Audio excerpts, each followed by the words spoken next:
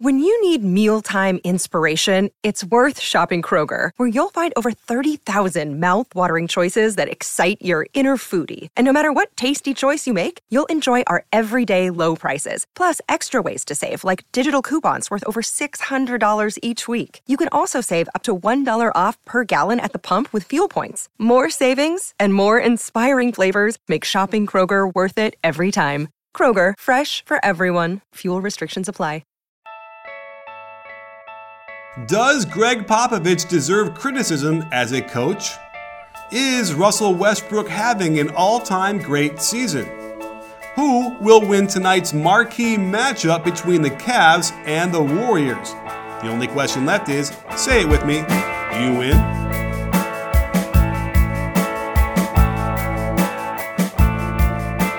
Hey sports fans, Coach Nick here, and welcome to the B-Ball Breakdown podcast, and again, our Monday podcast with Coach Dave Dufour. As always, on Mondays, here we are. Dave, we're going to chop up some serious basketball today.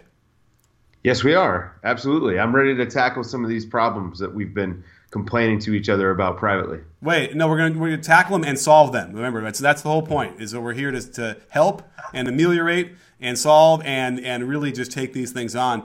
And I think what we wanted to start with was an interesting game between the Suns and the Spurs, where the Suns actually pulled it out almost in spite of themselves. You happened to catch the end of that game, right? I did. I caught the last play. You actually sent me the link to the video of the last play, and you and I both agree. I mean, it was a really weird call. It should have been just to set the scene. There were 5 seconds left. The Suns were up 3, so the Spurs needed to get a 3 off, and the play they ran basically wound up amounting to a post up for Pau Gasol, and so the Suns foul. Pau is not a good free throw shooter, and so the game's over. As soon as they commit that foul, the game's over. So you and I both thought it was weird, and you did a little bit of digging.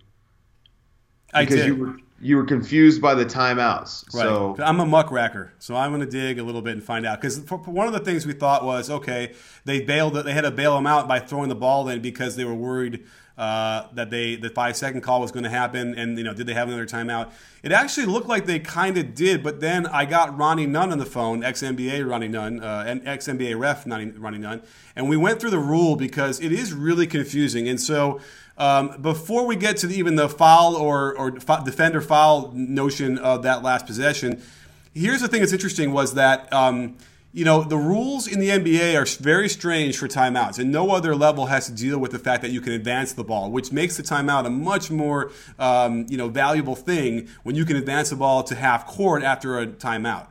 Now, here's the thing. You cannot take more than 3 timeouts in the fourth quarter, which is interesting. I like that. It's a flow thing, right? They don't want to bog down the game because you could save, you get your 6 timeouts.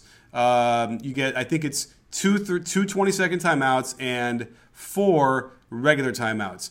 And you could save all those, and then all of a sudden, you're every possession you're calling a timeout. It would make the last few games really too long, and I think no one wants that. Yeah, I agree. While we're talking about the timeout, I actually think that the NBA needs to adopt the FIBA rules on the timeout. Only allow timeouts on a dead ball. I don't really like the advancement. I don't like guys being able to it really drives me crazy in college where you have pressing and trapping, whereas in the NBA you don't really have that. But bailing a guy out after the defense makes a great play, like allowing him to just turn around and stop the play in the middle. No, man. Could you imagine if a quarterback was dropping back? And I know you hate football and, I don't really watch it anymore. But if a quarterback's dropping back and someone's coming to sack the quarterback and all of a sudden he just says, oh, timeout. No, it's just not – that's disruptive. Yeah, no, I hear you. I mean, it's funny because at the high school level, the coach is allowed to call it. I think everyone can call it. All the coaches can call it on every level. And that's another one of those weird things where, it's like it's been helpful in the past, but again, it's like the players are supposed to decide this game and they're the ones who are supposed to be heads up and make those calls or not. So, I'm kind of torn by that at least a little bit. I think I'm much more interested in a better flow to the game. than sort of taking it away as a strategic thing. Because I'm sure as a coach, as a defensive guy, if you're like you got them and then they get to bail themselves out with a timeout, that's a frustrating thing. But the bottom line is what happened in the end of this game, which is really interesting, is that if you have 3 timeouts or more with 2 minutes to go, and let's just say they're full timeouts, one of them is changed to a 20. You lose one of them, and you only have 1 full left. You get 2 timeouts, 1 full and 1 20 in the last 2 minutes, no matter how many you have before then. And so what happened was that the Spurs called, they called a full with 1:30 left, and then they called a 20 with the 4 seconds to go before the inbounds play. So according to the rules, they did not have another timeout left, which is why it was confusing. On the board, there was 1 timeout left on the graphic on the bottom of the screen, which confused me and I'm sure a lot of other people, because the question then became, all right, did they throw it into Powell because they couldn't get the ball in, they were panicking, and they didn't call that timeout they could have used? And so that was one answer. Well, they couldn't call a timeout. They had to get it in. But the play, when you watch how it unfolded, clearly looked to me like they wanted to throw it to Powell, and then Kawhi was getting a flare screen from LaMarcus Aldridge up on top of the three-point line, and Powell was going to just turn and fire it, I guess, for a weak side 3, or maybe LaMarcus Aldridge popping out for the 3 on the strong side. And as you said, the biggest problem is that they just fouled Powell. You're throwing the ball to a guy with his back to the basket. There's no chance where he'll be in a shooting motion where he can then maybe throw the ball in and get a three-point play that way, which would be, a horrible ending the course of events. So my take on that was that Pop, I think it's pretty clear, and you confirmed this for me, that Pop doesn't foul when they're up by 3 when it's his example, right? Yeah, I've never seen him foul up 3. So here's the question, right? And this is a coaching thing, but also, as a fan, you're interested in this because you're watching these games, they happen. It's an interesting debate. If you're up by 3, if you foul the other team, when there's 5 seconds, 6 seconds to go, then there's no chance to tie the game. They have to shoot 2 free throws, and you just get the rebound, obviously, and then you're okay. The game's pretty much over. Some teams opt to defend, right? Foul or defend. Some teams try it, and we've seen this. How many times have we seen it now in the last 5 years where they try and foul them, and they end up getting into a shooting motion from behind the three-point line? How many times have we seen that? It happens a ton, especially because it's now a skill that guys are working on. Like we talk about James Harden with this all the time. The second he feels a hand on his chest, second he feels that hand check, he goes into a shooting motion and he gets that foul call. And this is what they call it a flop, but that's a skill. Hand checking is illegal. Yeah. So he takes advantage of the rule. And I would say on 80% of those, it's a serious. It's the guy is bringing his hands up and he gets whacked. I mean, it's not even like an iffy one. It's a real there's real contact there. So that is obviously part of the issue. I'm sure it's why you're afraid to foul when you're up by 3. So you need to be able to practice it and have some rules. We talked about this yesterday about the guy's back needs to be to the basket. There's a couple things like that. I know Del Harris had it all written out at some point, but certainly you can ask the New Orleans Pelicans about it because you might remember Steph Curry hit the most amazing 3 of all time in the left corner to tie it when the Warriors were I think Mo Space or somebody had the ball, not even looking at the basket, and they easily could have just grabbed them, and they didn't. And then I think it was Gentry at that point was was it Gentry? No, it was Monty Williams. Oh, so Monty Williams, right, was we told them to foul, and they didn't, which is probably not cool to say publicly anyway. But either way, we've also seen enough where the guy hits the 3, right? Where you say to yourself, you should have just fouled. The ball came in, maybe it was another pass or he dribbled. Because once he's dribbling, down low, again, the guys are good at this now, so it's a weird thing. So you got to really work on it. But, you can't foul him while he's shooting the 3, but you got to try and just take that foul. And since Pop doesn't do that, it kind of felt like he didn't conceive that the other team would have tried that. Right. Well, also, there's nothing to stop you from committing a reach-in foul on that inbound pass. If you're going, as long as you're going for the ball, as long as it's a basketball play, a little bit of contact and you're going to get the foul call. They're not going to, I guess, as long as you're not grabbing the guy's jersey, because they'll let that go now, away from the ball, you can do whatever you want. But as long as you're defending the pass on the ball, yeah, just go ahead and there, commit your foul there, and then you don't even give him a chance to get up the shot. Right. And how about this? Have the guy guarding the inbounder face the other way and watch, and then just move to where the guy is going open. Then you can almost double team that and just grab him. Right. Even if he's kind of passing the ball off back to your man, you could be like hammering him, and they'll probably call that, and then you're all set to go. There's only 2 free throws, so it cost the Spurs the game, and no one asked him about it. I was looking up, any kind of, I couldn't seem to find any, quotes from Pop that talked about it. Did you see anything? No, I did not. And I have noticed that reporters don't really question Pop on game, like particular situations. They'll ask these general questions, but nobody ever questions, okay, why did you make this call or whatever. It's one of these things where they just defer to the greatness of Pop rather than holding him accountable like they would, Billy Donovan or someone like that. And it's fine. I understand, like, he's been doing this a long time, and he is, to me, he's the best coach to ever coach in the NBA. But at the same time, it's like, okay, well, this is obviously something that he screwed up, and we want to know, like, why did he do this? I'm sure he had a good reason for it. Mm-hmm. He's not the kind of guy that just does stuff willy-nilly. So I'd love to know what his reasoning is, because I can learn from it. Right. Yeah. I mean, it would be certainly a worthy question, and you're right. It seems like the only question we have now is has he earned that infallibleness? Does he deserve to not be questioned like other coaches? And that might be the case. The Spurs PR people are they so protective. It's hard to even I wonder if the media there are even worried about asking it, because they might get trumped or something, and sort of not get access as easily or something. Well, it's funny that you brought up Trump, because that's exactly what it reminds me of. Like, everyone laughs when Pop kind of pops a reporter. You know what I mean? Like, but it's not. I mean, these guys are trying to do their job. Not that Pop isn't, but at the same time, it's like, has he maybe intimidated reporters out of asking questions that are worth asking? Right. I don't know. Yeah, I mean, I'm actually trying to picture myself in that press conference asking him after the game in some reverential way. Like, was it discussed that they would take the foul and put you in the line? Like, I think I would ask the question and then run away.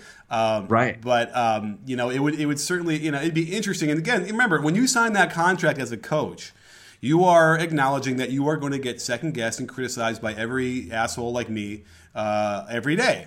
So it's not like you can't be surprised that, oh, wait, how dare you, sir, question what I'm doing. That's got to be in the contract, I would almost think. And so he wouldn't be surprised by that. But, and we've seen it before. Like, when they lost that 7-game series to the Clippers, Pop lost that series because they continued to hack a DeAndre. Although there was a couple games they didn't.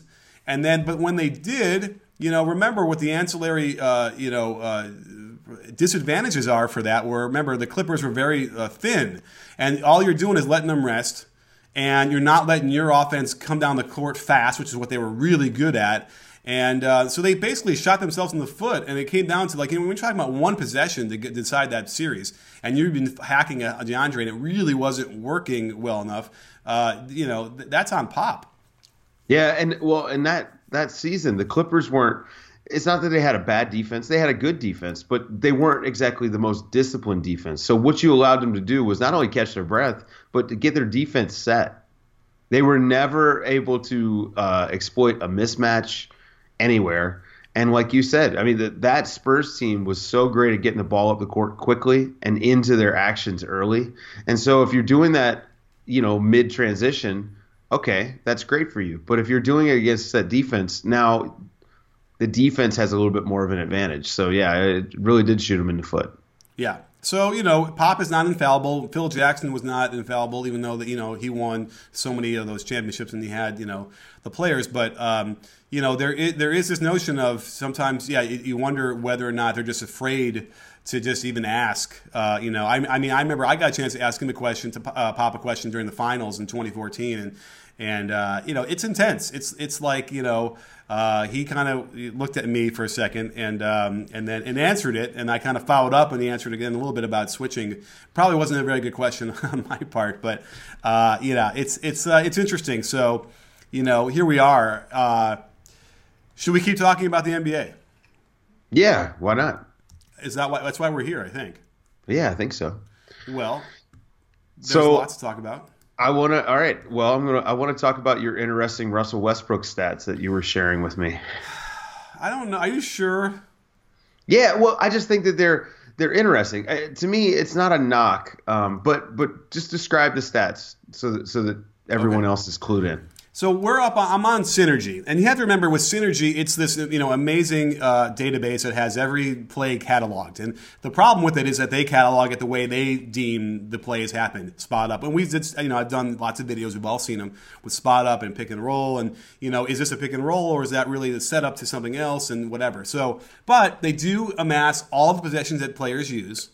And the solace I take is that they're all being cataloged by the same methodology. So there should be some consistency across it, and so you can kind of take what you want from it. So they have an overall offensive ranking based on your points per possession, and it takes it's kind of like the PER number. But this is, to me, at least makes more sense because you're comparing across all the players, and you can limit it to guards only or all players. And so when you look at Russell Westbrook's numbers, and this has always been the case, which is sort of probably what got me on his case to begin with, which is why I wasn't as excited, was this year, overall, his offensive ranking is 48th percentile. And what that means is that 50th percentile is exactly average. And he is below the exactly average level in points per possession. Now, Dave, you want to break it down a little bit for why that makes sense to you? Yeah. Okay. So he's not an efficient player. We know this, and what we get are these big round numbers, 30, 10, and 10. We get the gaudy stats, but people miss the fact that he's still using 42% of possessions when he's on the court, which is just such an insane number. Like it is. So he's getting these huge counting stats because of how many possessions he's using, not because he's efficient with them. And for reference, James Harden was where? He was 68th.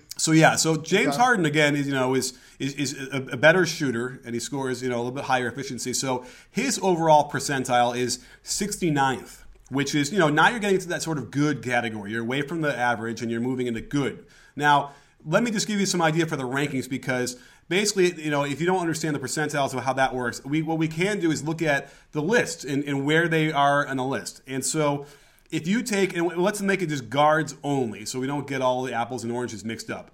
If you take it for the overall points per possession, you know what? I got to switch to points per possession. I'm on the wrong one real quick because we'll talk about that in a second. If you look at the rankings for overall, and you limit the minimum possessions to, what did I say? Let's say 100. And then we talk about only guards only. It's a little slow populating the database, but let's go to guards only. Let's see here. I might have to change the minimum possessions because all right. Okay, here, this is not bad. So there's 134 guards in the NBA that have used at least 100 possessions. Okay, you with me? Yep. Russ is ranked 63rd out of 134. So that's what we think. He's right about in the middle there. Now you want to know, if you look at the guys who are above him, that now we start to paint more of a better, prettier picture about at least where he resides. So Russ is 63rd. Jordan Clarkson is 58th. Goran Dragic is 57th. Austin Rivers is 56th. They've all used a lot of possessions too. You keep going up the chain here. Avery Bradley is 39th. Seth Curry is 37th. And at the very top is interesting is George Hill. He just he's played enough where he's got enough possessions. But should we get rid of him because he hasn't played enough? No. I think that it's fine. George Hill really he's having a great season. Yeah, because fair enough. But he's not really been playing. So of the 87 guards, right, that had 300 possessions, right. So C.J. Miles is number one in the guards. Steph Curry is number two. And it goes from there. Isaiah Thomas is 3, Kyle Lowry is 4. And then, Russ is 47th. Now, James Harden is ranked 31st. So, that's not great. And there's still a lot of guys who are in front of him. Again, this is efficiency. So guys like Darren Collison simply aren't using as many, possessions. And so they're able to take like smarter shots, right? And then they're able to take easier do more shots. Spot ups. Right.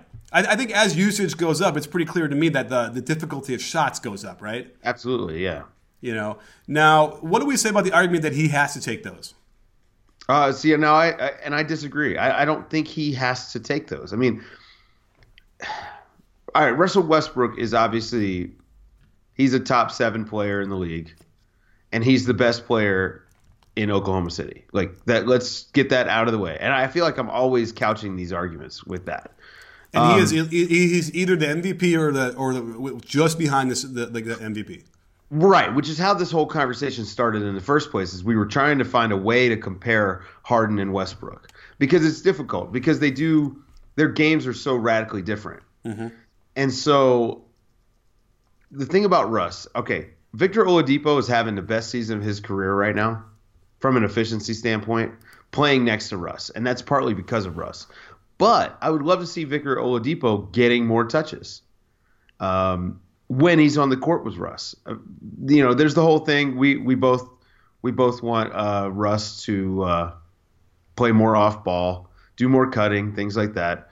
But at the same time, he's averaging 10 assists a game, and he could probably average 15 if he gave the ball up a few more times to guys that were open. Well, or the argument being that if he facilitated himself in the offense more and used his gravity more off ball, then he might not get the assist, but the team itself would be more efficient and score better. And I think, because remember, this is a unique situation because Russ is in charge of who's getting most of these shots, right? He holds that ball, and he's the puppeteer here, and that's the real issue. Now, we could be wrong. It could be a total shitstorm if he's like, because by the way, we've seen that like with Kobe in the past, where he's like, okay, fine, F you guys, you do it. But that's also, and I'm not saying Russ does that. Russ does not do that. No. We haven't seen that yet. Although I feel like maybe there was one game, right, where he kind of completely just disconnected and. My mind's eye is now lighting up. There was something about it, but it doesn't really do it. And that's also just as bad as just gunning every single time. There's got to be a balance there where you can use your gravity in the concept of a team offense to make your teammates better without having to be the guy pounding the ball the whole time. Yeah, exactly. And he's got good pick and roll partners. Cantor and Adams are really good. You'd love to see him give the ball up a little bit more to the roll man.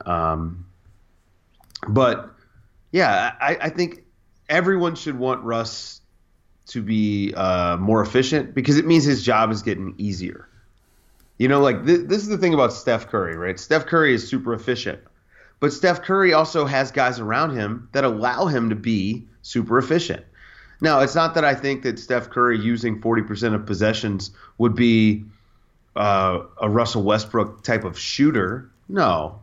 But he turns the ball over at a high rate, and if he was using the ball 40% of the possessions, he would probably be worse than Russ, and not because he's making bad decisions necessarily. But you even said this. You were like, you think Steph Curry, one of his big goals is to entertain, which is why you see so many behind the back passes and stuff like that. Like he plays loose, it's fun. But I think that would get worse if he was the only guy on his team, so to speak, the only star. Right. And the Russ turnover thing is a thing. It's because they tend to be they're frustratingly bad turnovers. I would say 40% of them, the kind that where especially the ones on his passing turnovers. Although a lot of times the dribbling ones too, but the passing ones tend to be like he has made up his mind he's going to pass the ball to this one guy and it's not open and he's just going to throw it anyway. And again, those happen. He doesn't necessarily glower at the other guy for making the mistake, which is good. He runs back. But it's those like, pick and roll and the guy's rolling and there's two guys sandwiched the roll man and he still just throws it. And it doesn't even get anywhere near the receiver. Now, we could also factor in assists with all this, because this is usually where you see guys like even like Ricky Rubio, for instance, is horrible in his overall offensive rating. He's like 17th percentile. He's almost the bottom or the last, right? But when you factor in assists and the total amount of offense he generates, he's 96th percentile. He's right up there because he really facilitates well, and his usage rate is normal for a point guard. So, but if we look at that for Russ, he does go up to 72nd percentile. But again, if you're looking at players who've used at least 500 possessions with the points and assists, there's 124 of those overall, and Russell Westbrook is 53rd. He's like, again, it's average. James Harden, however, when you add in the assists, is 5th. So there's an example where when you do factor in what James Harden is doing scoring-wise and how he's assisting, and I have to imagine he's also assisting on a lot more threes, right? And that's going to also be a big boost. Now, I guess the other argument is, well, Russ doesn't have the three-point shooters to throw to. Is that sort of the argument there? Yeah, and it's not wrong. I mean, it is true. I mean, he doesn't have Ryan Anderson or Eric Gordon and, even Trevor Ariza. Trevor Ariza would probably be the best three-point shooter in Oklahoma City if he was there. Yes, probably. I mean, because Morrow, you just can't play him anymore. Like Morrow, and he's actually not even shooting that well. When your calling card is that you're a three-point marksman and you're not hitting threes, you can't get on the court. So I know, but also, but it's the other way around too. He's not getting any consistency. I mean, if you're a shooter, how are you expected to do that when you're playing like 5 minutes here, 15 there, and so it's a weird cycle there. But I think the point stands is that so that is part of it, obviously.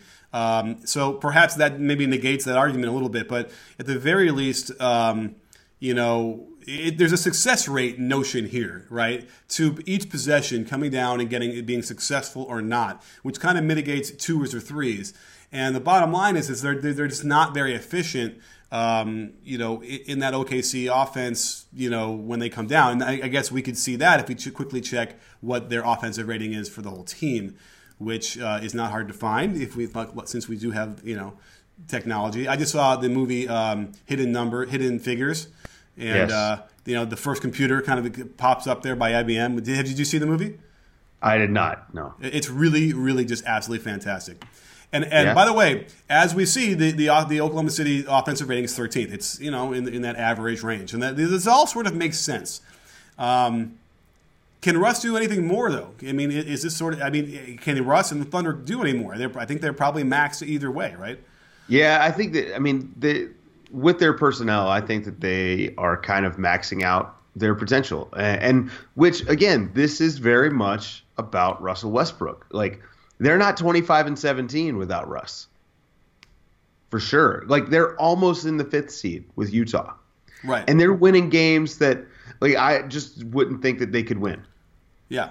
And this is purely Russell Westbrook force of nature. Well, and you're going to take the good with the bad. It is. I want to say it's the team. They've assembled a team, and we talked about this before, that really just complements him as well as they can with what they have. For the most part. I mean, I think there's probably 15% out there that maybe they could kind of squeeze a little bit more if Russ had some better decisions and didn't force as many as he feels like he has to, and all the fans feel like he has to. But again, that's a perfect world, I suppose. And then again, that would translate to what? Like 1 more win, 2 more wins. It's not like, I don't know if it's earth shattering. So again, they need kudos for maximizing everything they can do. But the question now is how do we rate Russ? Like, is this an all-time great season or not? I mean, again, back to the round number thing.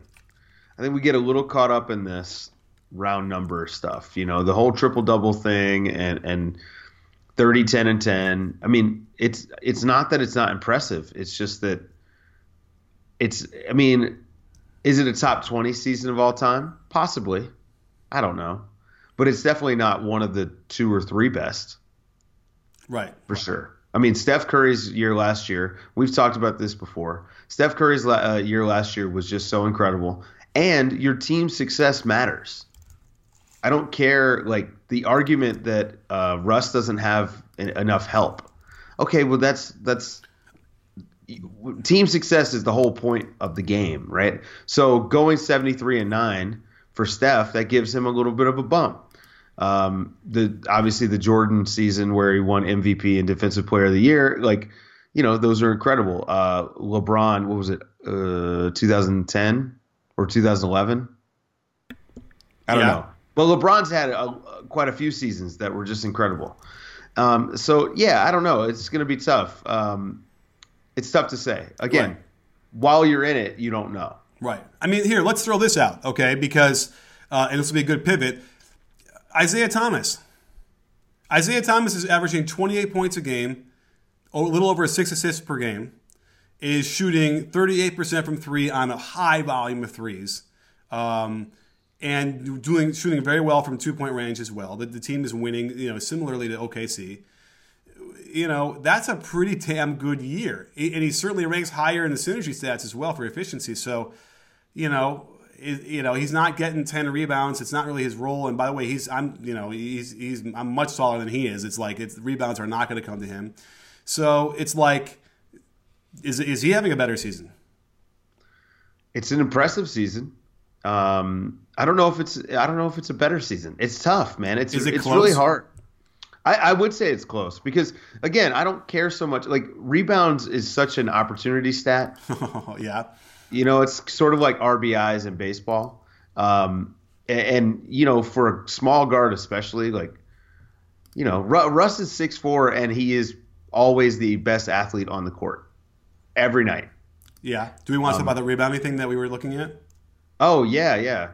I guess we could talk about that. Yeah, this is going to be – people are going to harp on us about harping on Westbrook. Westbrook's having a great season, but it's just there are things. And I feel like this is a reasoned, debate. We're not going out and trashing everybody, but this is actually from Eric Horn, who's a beat writer for the Thunder. He sent it over to me. I didn't even see it. But there seems to be evidence that they're clearing out the defensive free throw rebounds for Russ, and he's getting a whole lot more this year than he did like last year, for instance. And it seems like it's a thing that they're doing to make sure he gets those rebounds. That's interesting. That's provocative, to say the least. Yeah, well, I mean, that guy's job is to box out the shooter.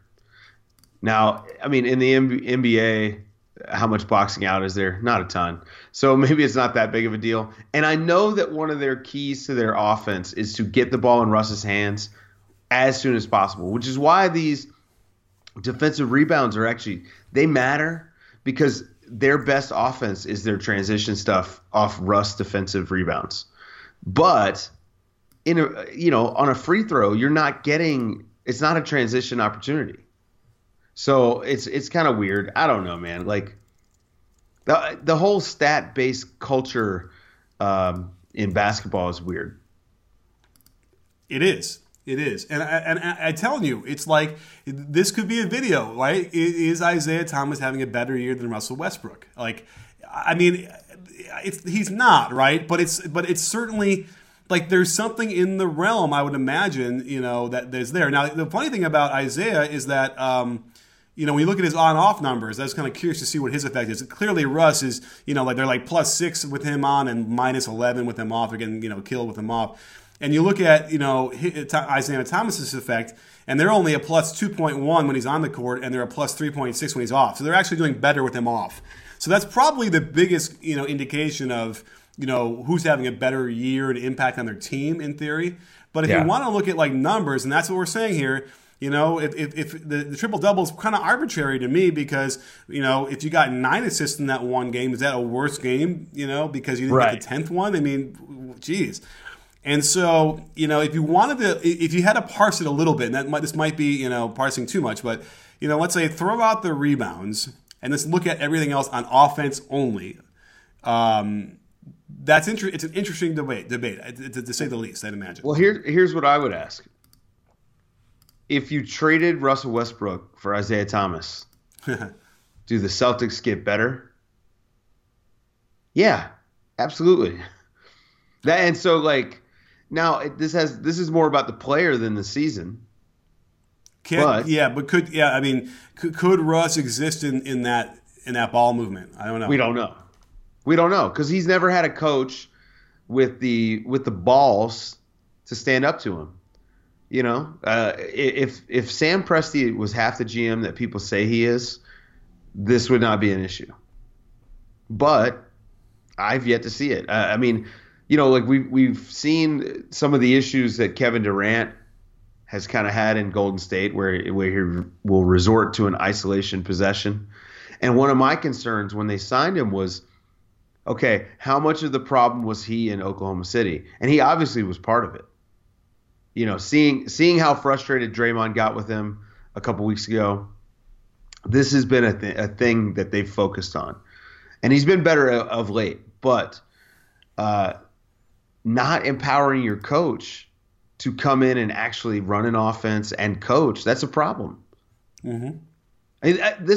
So I listened to George Karl's interview with Zach Lowe. Yeah. And because, you know, like I want to hear what he had to say. And it was one of the things that he brought up. And Zach Lowe asked him, you know, hey, should coaches make more than players? And he backtracked a little bit on that, and I think rightfully so. But at the same time, his argument for empowering coaches is a legitimate argument. You know, if LeBron's playing for you and LeBron has all the money and all the power, then why do you even need a coach? Right. Well, because you do. He can't handle all that. Sure, but you know, as we saw, like LeBron's going to do what LeBron wants to do. And you can either be along for the ride and kind of be a yes man, or you can, you know, pack your bags. Right. And so I think that if a team is gonna hire a coach, then they need to empower that coach. And that is yet to happen in Oklahoma City. So that's what we run into. And this is what is the things that are driving us crazy about Russ. A good coach, like if he went, maybe Brad Stevens would get to him. I mean, we know that the Celtics are going to back up Brad Stevens no matter what. So maybe this is part of the problem. It's not so much Russ, it's more Oklahoma City front office and team that allow and God, this is going to sound terrible, but it's like almost like you need to protect Russ from himself. Not that he's bad, but it's just think about how much better he could be. That's what we've been saying. You said it more eloquently than I've ever been able to say it. That's exactly what it is. And again, you know, you look at these numbers, and most people would say, well, listen, like, what is it? So he can go to 32 points and 12 or 13 assists, whatever. It's like, you're right. Like, it's hard to imagine. And Blake Griffin was always been the same way. It's like, you know, okay, he needs to improve this, like 6 things because he sucks at those or whatever. So he's going to go from 22 and 10 to 24 and 12, right? Or whatever. I mean, but it's not really what it's about. There's something more intrinsic to, you know, being part of a team, getting the most out of your possessions. Again, and it's also against the top opponents. And that's what we've been harping on as well, is that it's all well and good to destroy, you know, Phoenix or Orlando.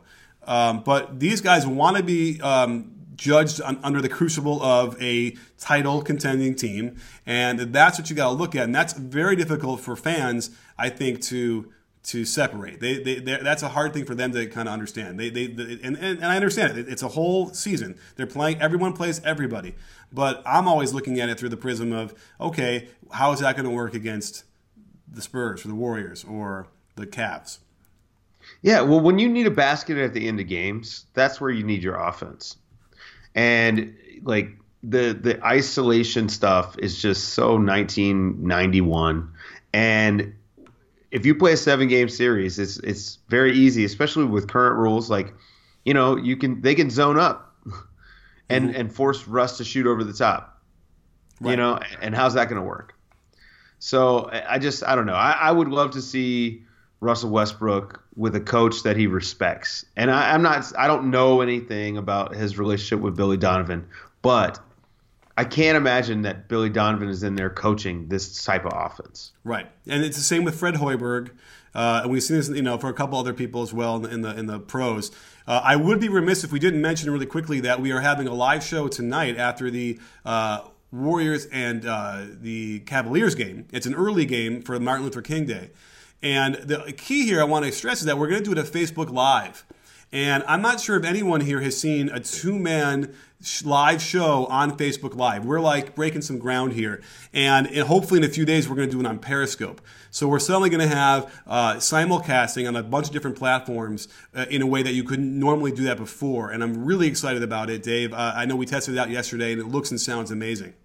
Yeah, it went well. And I love the fact that Facebook allows us to get questions right along the side of the video. So we can actually, in real time, respond to these questions. I mean, they pop up as they're being asked, which is great. So it gives us a chance to not only, get great questions and to be able to answer them, but, shout you guys out and kind of let you know how much we appreciate the fact that people actually watch what we're doing. Yeah, and then when we get Periscope going, I know that Twitter for me and for you, it's blowing up a little bit too, has always been a really fantastic place to interact. And to be able to have a live show after games with you and I talking remotely, because normally you'd see a Periscope with one person holding up their phone. This is going to be a really high quality, high quality camera stuff. It sounds really good. It's going to be a really great show. So I can't wait to do that tonight. So make sure that you tune in over to Facebook. Go to facebook.com/bballbreakdown and check that out. And then if you're on Twitter, you can we'll probably have the direct links up there as well. And then Periscope, hopefully we just got to get one email back from them and we'll get it all set up. Well, do we want to? Should we wrap up with another subject? Yeah. Well, let's just do.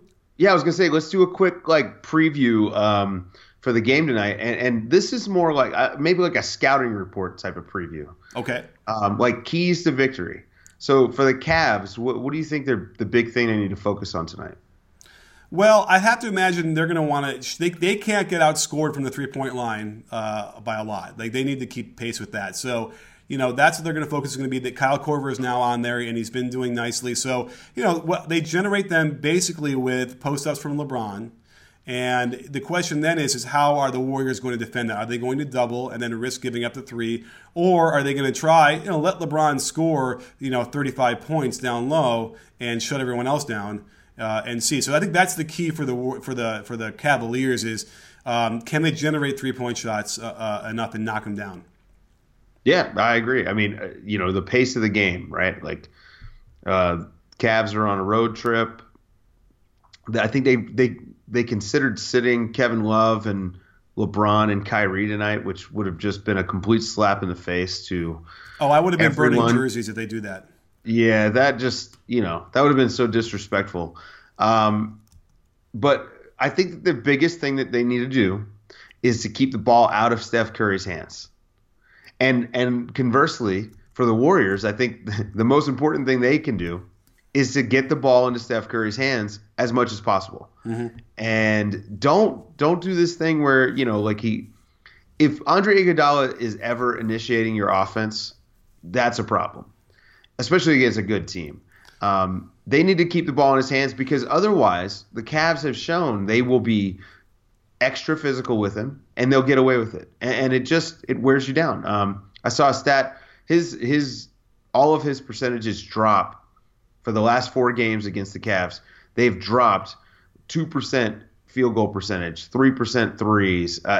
He scores less because they're spending the first 2 quarters wearing him down. So by the end of the game, when you're already going to be tired anyway, he's a little extra tired. Right. And so maybe they can even cut some minutes in the first half just to kind of get him out there, because I've often felt like whenever I had a really good shooter, sometimes I just take him out for a little bit and then put him back in because the team kind of forgets about him. And then you might get a possession or two where he's like, oh, crap, he's open, and he gets a shot. But without question, they are physical and they face guard him, and they ignore the ball when they're guarding him. So it's like the only protection he has is when he has the ball. They cannot be as physical as they would like to be with him with the ball. They discovered this when they won the championship, and they've kind of forgotten about it a little bit.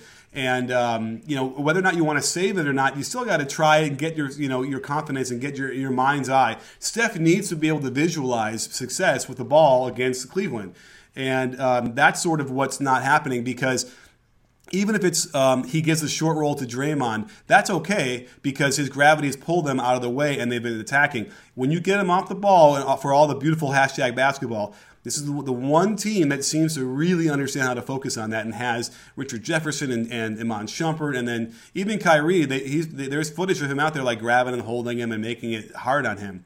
And that is definitely the key. I would like to see LeBron just go for 40 and shut everyone else down and see if that's going to have any effect. It might not, but it seems to me that Cleveland's at their best when he's getting his 24 and they're lighting it up, 12, 13 threes in a game.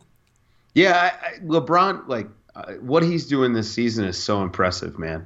It is such an example of restraint. And then every now and then you see him break something out, when he goes up for a dunk and his chin is above the rim. And it's like, okay, so this guy is still the super athlete that we know, but he's just taking it easy. And I think that it's impressive because he's making the guys around him better. Yeah. He's averaging 8 assists per game, and that's a career high. It's crazy. Yeah. And I think by the way, real quickly, the idea behind this is that he's taking it easy, but what he's also doing is empowering his teammates, right? He's kind of doing what Russ could do in theory, right, if he had a different kind of game. Now, it's different because LeBron is just so much bigger, and that is a huge factor that he just simply is blessed with that size. But, these guys are going to have experience of succeeding, and they might need them in the playoffs. These guys, the 6th, 7th, 8th guys. Yeah, well, also, and to be fair, LeBron does have much better teammates. Mm-hmm. So, Iman Shumpert would probably start. No, maybe not. Or maybe he wouldn't start over Oladipo. But Iman Shumpert, who's not great, would be a significant minute player for Oklahoma City. I don't know how he still is in Cleveland. I guess that they just don't have the wing depth right now. But right. I like him defensively for the most part, and there was promise on offense from him 2 years ago, and it's weird. He hasn't been able to figure out when and how and where to get those attacking things, because he'll do these complicated dribble move stuff, and it just doesn't get him anywhere.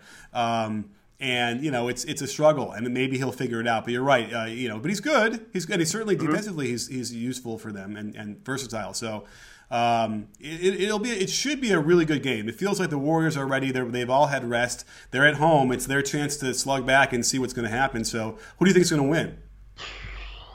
Gun to my head, probably the Warriors. It's a home game. My big debate on that though is the Warriors have been really bad this year on national TV. Kevin Durant. When was the last time Kevin Durant had a big game on national TV? I don't even pay attention to that. Most of his games are good, but okay, right. But the Warriors have been especially bad on national TV, and they haven't been great against good teams. So except for Toronto. So I'm curious to see how it works out. And I expect we'll see Warriors get a big lead. Cleveland comes back. Warriors hold on and win by 8 or so. Huh. Yeah, I would go with the home team. It's a weird start time as well, so you have a feeling that these teams are going to be off. I bet you the first quarter is going to be disjointed and strange because these guys are programmed to perform, and there's a clock and a rhythm that they have. And we see this on Sunday morning games, and it's always a little bit weird usually. So I would imagine that the first quarter will be strange because they're kind of again heavyweight fight. They're feeling each other out. It's a weird start time, but I would go with the home team. I'm looking forward to it. I cannot wait to get out there, Vine the crap out of this thing, or Twitter video, and then we're going to get Vine camera coming up tomorrow or something. So looking forward to that. But either way, it should be a really great matchup. We deserve one. We haven't really had. We've had some epic games recently, but this one we deserve a really good epic game between two great teams. Yeah, we do. And these guys that are going to meet again in June, and this would be a nice little preview. I know the Warriors, they want to get back that Christmas Day loss for sure. It matters to them. Absolutely. As much as they say it doesn't, it matters. Right. These guys are professionals, but they're people too. Well, I have to tell you, every Monday conversation that we have matters to me, because I think it matters to everyone out there, because this is blowing up here. Everyone's loving it. So let us know what you think about the podcast on Twitter, because we love to hear from you and adjust on the fly if we have to. We'll drop a play to figure out how the podcast can improve. But either way, let us know if you love it or you hate it, whatever. And rate and review on iTunes. It's really a great way to continue that flame. We're already in the top 10 on NBA search and iTunes for podcasts, and let's keep going. Yeah, actually, you took the words right out of my mouth. The importance of rating and reviewing the podcast. We live in an iTunes-centric world, and this is how people find it. We need to know what we're doing well and what we need to work on. So if you guys don't write us a review, we don't know. Well, thank you for breaking this stuff down here. Really great conversation, and I like the fact that we went in depth on less subjects and really made some interesting cases. So let us know about the Rust stuff too, because I'm always curious. I'm dealing with my demons, my Rust demons, and I'm trying to overcome them. So feel free to hop on wherever and let us know what you think. And you know what? Don't forget, sports fans, at B-Ball Breakdown, not a channel, we're a conversation. You in? Are you in, Dave? Yes, I am.